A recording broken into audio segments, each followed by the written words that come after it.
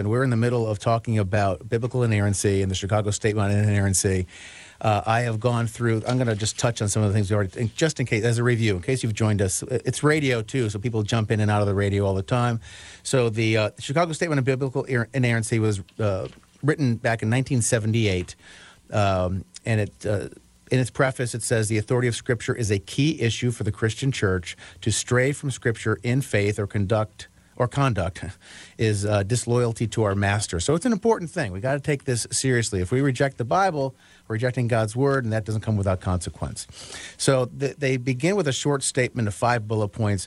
One of them is talking about how God is the truth, and so he reveals himself in the Holy Scriptures. They are therefore truth, since it's his word, and it testifies to who Jesus Christ is as a creator, Lord, Redeemer, and Judge.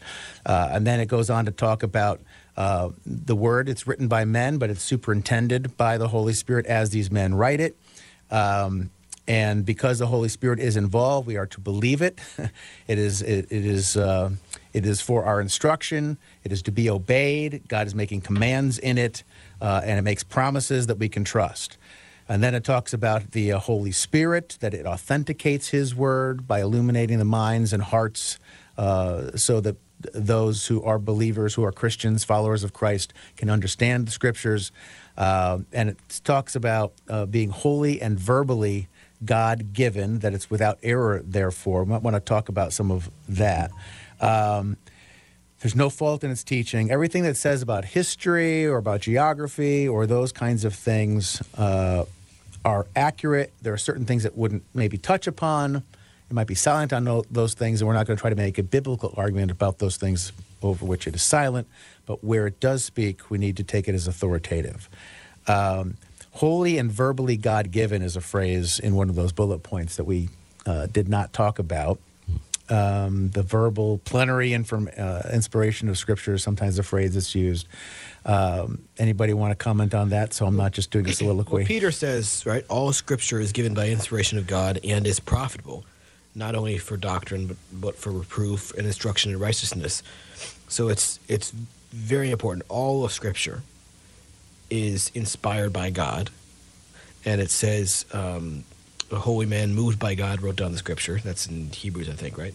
And in Timothy chapter 3 is a noteworthy passage along those lines as well. So there's several passages that talk about that the Bible is inspired by God. God told what to write. In fact, in the Old Testament, it's quite explicitly stated many times, and the word of the Lord came to so-and-so saying, write this, right? So Ezekiel, Isaiah, Jeremiah, all these prophets, even Moses. And the Lord spake and said unto Moses. All of this, it's very clear that God is the one talking. In almost the entire Bible, it's that explicit. And even the parts that aren't specifically stated there, they're covered by Peter and the apostles saying, all of Scripture is inspired by God. Now, this final point on the beginning opening short statement before they get into their articles of affirmation and denial is really kind of the crux of the matter here. This is why it's important. The authority of Scripture, so the statement claims, is inescapably impaired if this total divine inerrancy is in any way limited or disregarded or made relative to a view of truth contrary to the Bible's own. And such lapses bring serious loss to both the individual and the church. That's strong. It's very academic and scholarly and winsome, at the same time very strident. Right there's a line in the sand drawn here. If you're going to say the Bible has errors, you just lost the baby and the bathwater, right? You lost everything. Even one error, because even one iota is wrong or untrue in the Bible, then God is a liar, first of all, but also imperfect. And that cannot be true and Christianity be a faith. But why can't there be like just one mistake? I mean, everything is entitled to at least one mistake. What do we mean by a mistake? I think is also a good question to ask. Okay. And how are we able to demonstrate that it's a mistake using if it is a meaningful mistake, right? Are we able to demonstrate that it's a mistake because of a higher authority?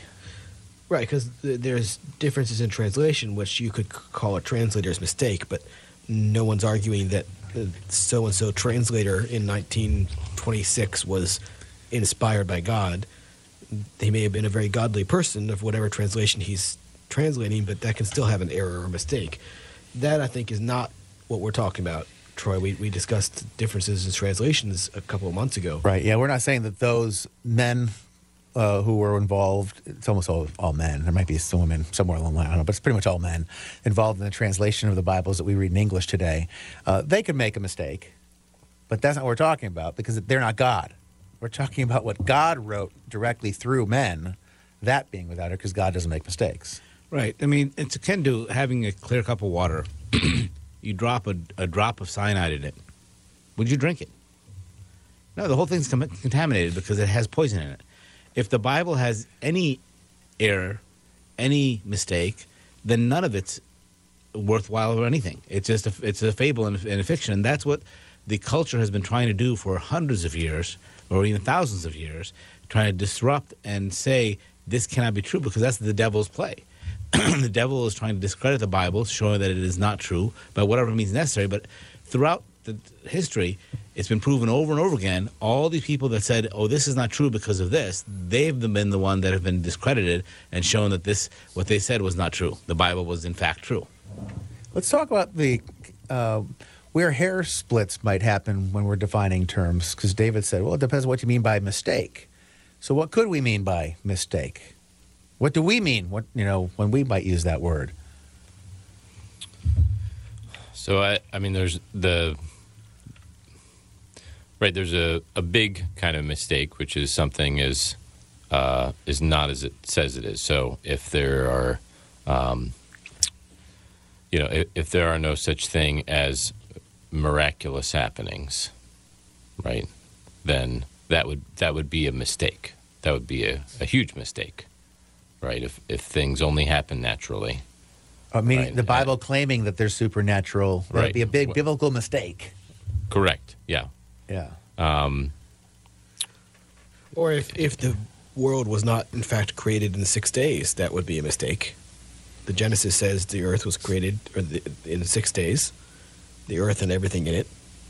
And if it, in fact, took him 6 months or 6 years or 6 millennia, then... Yeah, but we start to get into areas of some interpretational differences there, I think, because there are I some... would not say so. Not about Genesis. Well, I would say that about Revelation. We talked about but that there before. are. But I'm just saying, for people maybe who wouldn't be in the room to defend themselves, and to be honest, I don't stake a hard claim on that particular issue because I have too many brothers and sisters in the faith that are inerrantists. They believe the Bible is the authoritative Word of God. They trust everything it says, but they're more. They have a more open view about how to interpret the Genesis passages. And I would argue that if they interpret it differently, then they are not in line with the inerrancy of the Bible. Because I would disagree with that. Because, what about, because they would make arguments. And again, I don't stake a claim on this one. Ambivalent's a strong word. I think somebody can also... I'm not going to die on that hill, I guess, is what I'm saying. I think someone can believe in inerrancy and misinterpret. Well, you can Or believe misunderstand. you can believe that the Scripture is inerrant and Yeah. be wrong about something that Scripture says. You can believe it to say something that it doesn't actually say. What I'm saying is that But that doesn't contrary make the Bible to a inerrant. passage like Yeah. Revelation, which is very widely different interpretations, and it's also a prophetic book and is very explicitly said to be symbolic in many ways. Genesis is not such a book. It's a historical record. And so you have to be able to say this is what happened. And things like Adam and Eve, the fall, the flood, everything that happened literally happened. Yeah, but those who would disagree with that view, and I'm appreciative of the arguments that they make. I'm not sure if I fully agree. Like I said, I haven't staked a claim for sure on it. But there is an argument to be made that the first couple of chapters of Genesis are a hybrid of prose and poetry. That there's a structure where the days correspond, where 1 corresponds to 4, 2 corresponds to 5, 3 corresponds to 6, which just echoes that poetic instinct. There's day-age theory, so they're saying 6 days, but they would argue that each day could be an age, and they would use a scripture that says, "To the Lord, a day is as 1,000 years." Yeah, but I kind would of ask thing. you, if there was no such thing as evolution, then what you just said would never even come up.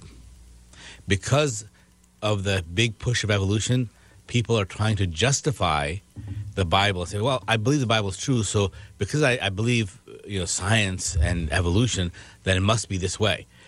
But if you use just the Bible to translate the Bible to prove the Bible, you would never come up with that situation, ever. But if that enters your field of vision, somebody brings it up because they have a motivation to try to defend evolution. And they put that thought in your head, like, does the day have to be 24 hours? And Yes. you're like, now that you got me thinking about it, let me examine the text afresh and say, you know what? It could, or it could not. It doesn't explicitly say. Troy, I thought we were going to get into hermeneutics in another show. Yeah. So anyway, but this is a good practical example of where lines sometimes can be drawn and how we were trying to define it. Well, you started with what is a mistake. It's your fault, David. I'm so sorry. So I think the heart of the matter is there's a difference between we make a mistake in our interpretation and God makes a Right. mistake in His writing. Correct. Yeah. Whatever your interpretation of Genesis, what God said is in fact true, the way that He said it. That is that, and that would be yes. That's and the heart of inerrancy. That's the heart of it. Okay, so let's move on to the articles of affirmation then, because we'll get into hermeneutics. Maybe the Genesis thing will come up again, or maybe that could be a whole. Oh, I assure separate- you, it will come up. Separate slate of shows. So I'm going to do a couple at a time because there's like 19 or 20 articles, and so in the interest of time, we'll just try to tackle a couple at a time. And if that seems like it's too much, then I'll slow down. But Article 1, we affirm that the Holy Scriptures are to be received as the authoritative Word of God. We deny the Scriptures receive their authority from the church, tradition, or any other human source. We affirm that the Scriptures... That's very important. I want to pause for a second on that. Well, I think the second one actually echoes it to some degree. We affirm that the Scriptures are the supreme written norm by which God binds the conscience, and that the authority of the church is subordinate to that of Scripture. We deny that church creeds, councils, or declarations have authority greater than or equal to the authority of the Bible. It's Now, ironic that they say that while making a declaration by the church. all of our Roman Catholic friends are not happy with that part of the articles. Yes. And I've had discussions with Catholics, including very recently, where, that is one of the two most important differences between the Protestant Church and the Catholic Church. One is the inerrancy of Scripture and that Scripture supersedes the Pope and church tradition. And the other one is justification by faith. But in this case, if other people can change what Scripture says, then these people are more important than God. And that's the problem. Church tradition is made by people, and people are fallible. So that's really, really important, that the church is not more important than God. I am not a cessationist. I don't believe God has stopped speaking to people or giving prophecy. But if and when, and this, many people do believe that when the canon was closed, there are no other prophecies, there are no other inspired words of God. I'm not going to rule out that there couldn't ever be any other inspired words that God says, but if and when those are shown to exist, they cannot contradict Scripture, because if they do, then they are wrong. Scripture does not contradict itself, and then that would just be a tradition of the church that you could say this is a good thing to do, but it's not Scripture. And just along, in reference to prophecy, like there's a difference between, and with the Holy Spirit indwelling us, right? God does work through believers, right, to accomplish His work in the world, and so we may say things that are from God for the moment, for the people who are present. That doesn't mean that it is a word for all of God's people for all of time, which is what the biblical Scriptures are. Right. And I think what's not being said here is that church councils or creeds or authority structures within the church, traditions within the church have absolutely no value whatsoever. They're not saying that. They're just saying whatever value they have, and I think that the men who are involved in this writing this statement would have a high view of those things. They're under Scripture. Subordinate. Right. Everything has Scripture at the top, and everything else is underneath that. And yeah, I understand nobody in this room is a Roman Catholic to defend their position, and I'm not going to get bogged down in the textual transmission questions and all that sort of thing. If we can get a Roman Catholic to join us, we could have a debate specifically on that, perhaps, because that could be a series of shows all by itself, and I don't want to get bogged down on that. We got bogged down enough on the what's a mistake question that David threw out there. I'm going to let him wear that one for a while. All right, Article 3 and 4. 3 says, we affirm that the written word in its entirety is revelation given by God. We deny the Bible is merely a witness to revelation or only becomes revelation in encounter or depends on the responses of men for its validity. And then 4, you can keep. You want to stop there? You want to make? I'll go on to the next one real quick. We affirm that God, who made mankind in his image, has used language as a means of revelation. We deny that human language is so limited by our creatureliness that it is rendered inadequate as a vehicle for divine revelation. We further deny that the corruption of human culture and language through sin has thwarted God's work of inspiration. I think these two actually kind of go together to a certain degree as well. It speaks against a very common practice in American church, quote-unquote, Bible studies, right? What does it mean to you? Yes. They're kind of speaking against that, aren't they? Yeah. What else do you think they're speaking for and against? Well, we have heard, and many religions practice this thought, and this is, again, the Catholic Church, to some extent. Islam as a religion also believes this, that because God is so great and so perfect, that even our own language is insufficient for him to express anything to us, which is a different thing. What they're not saying here is that our language doesn't limit God at all. Obviously, God does have to fit whatever he's saying into something we can understand. So there's a lot that we don't understand still. But what he does intend to convey to us is conveyed the way he wants it to be conveyed. It's not changed or diminished by just because he's... Yeah, he accommodates us. I feel like the essence of that is God is not limited by our limitations. Right. We're limited. He's not, and he accommodates our limitations. That's a good way to put it. Yeah. Yeah, and the other thing I think I might be talking about here is postmodern reading, where it's reader response. It's authorial intent isn't what matters. It doesn't matter what the author thought it meant. I, as the reader, get to decide what it means. That's we see that politically with the Constitution as well, right? That whole, I think they're speaking against that too. Well, and it would be good if people understood that in terms of the earlier conversation on mistakes. No, to put our own interpretation or come up with our own idea of what the Scripture is saying is to make a mistake. All right, Article 5 and 6. We affirm that God's revelation is the Holy Scriptures, in the Holy Scriptures, rather, was progressive. We deny, and I don't confuse political labels here. Progressive meaning one after the other. It didn't happen at once. It happened in order. We deny that later of revelation, which may fulfill earlier revelation, ever corrects or contradicts it. We further deny that any normative revelation has been given since the completion of the New Testament writing. Now, this talks about what you were talking about before. Yeah.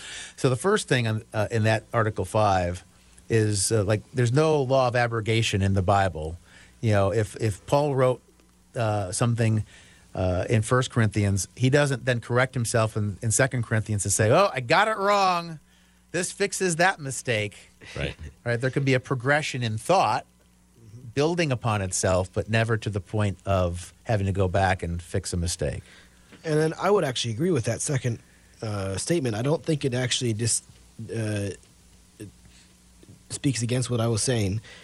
We deny that any normative revelation has been given since the completion of the New Testament writings, meaning we deny that there's anything meaningful that actually applies to all of Christians, that God has spoken specifically that we should be keeping and treasuring and reading and memorizing and all of that. But what it does not say here is that couldn't ever exist. Right. God might actually as things stand now. God might actually write a third testament. That's what they're saying. He hasn't. Nothing that's been written to date qualifies as that, but we're not going to limit God just by our understanding that he won't do that. I mean, we don't think he will, based on Scripture seems to be completed. But God is able, capable, and may, in fact, speak more. And they go out in Article 6, they go out of their way to make the point that the very words themselves, and so it's not just the concepts or the overall moral teachings or the general historical presentation of things that's true. Those are true, but each word is right. So it does get down. So you can't just be, well, generally speaking, I believe the Bible to be true, but some of these details here and there, they're arguing against that. I would agree with that argument. Mm-hmm. All right. Looks like we're maybe ready to move on to 7 and 8. All right. We got a couple of minutes left, so we'll see how quickly we can do 7. Maybe we'll just do 7. Might not have time for 7 and 8. So 7, we affirm that inspiration was the work in which God, by his Spirit, through human writers, gave us his word. The origin of Scripture is divine. The mode of divine inspiration remains largely a mystery to us. We deny that inspiration can be reduced to human insight or to heightened states of consciousness of any kind.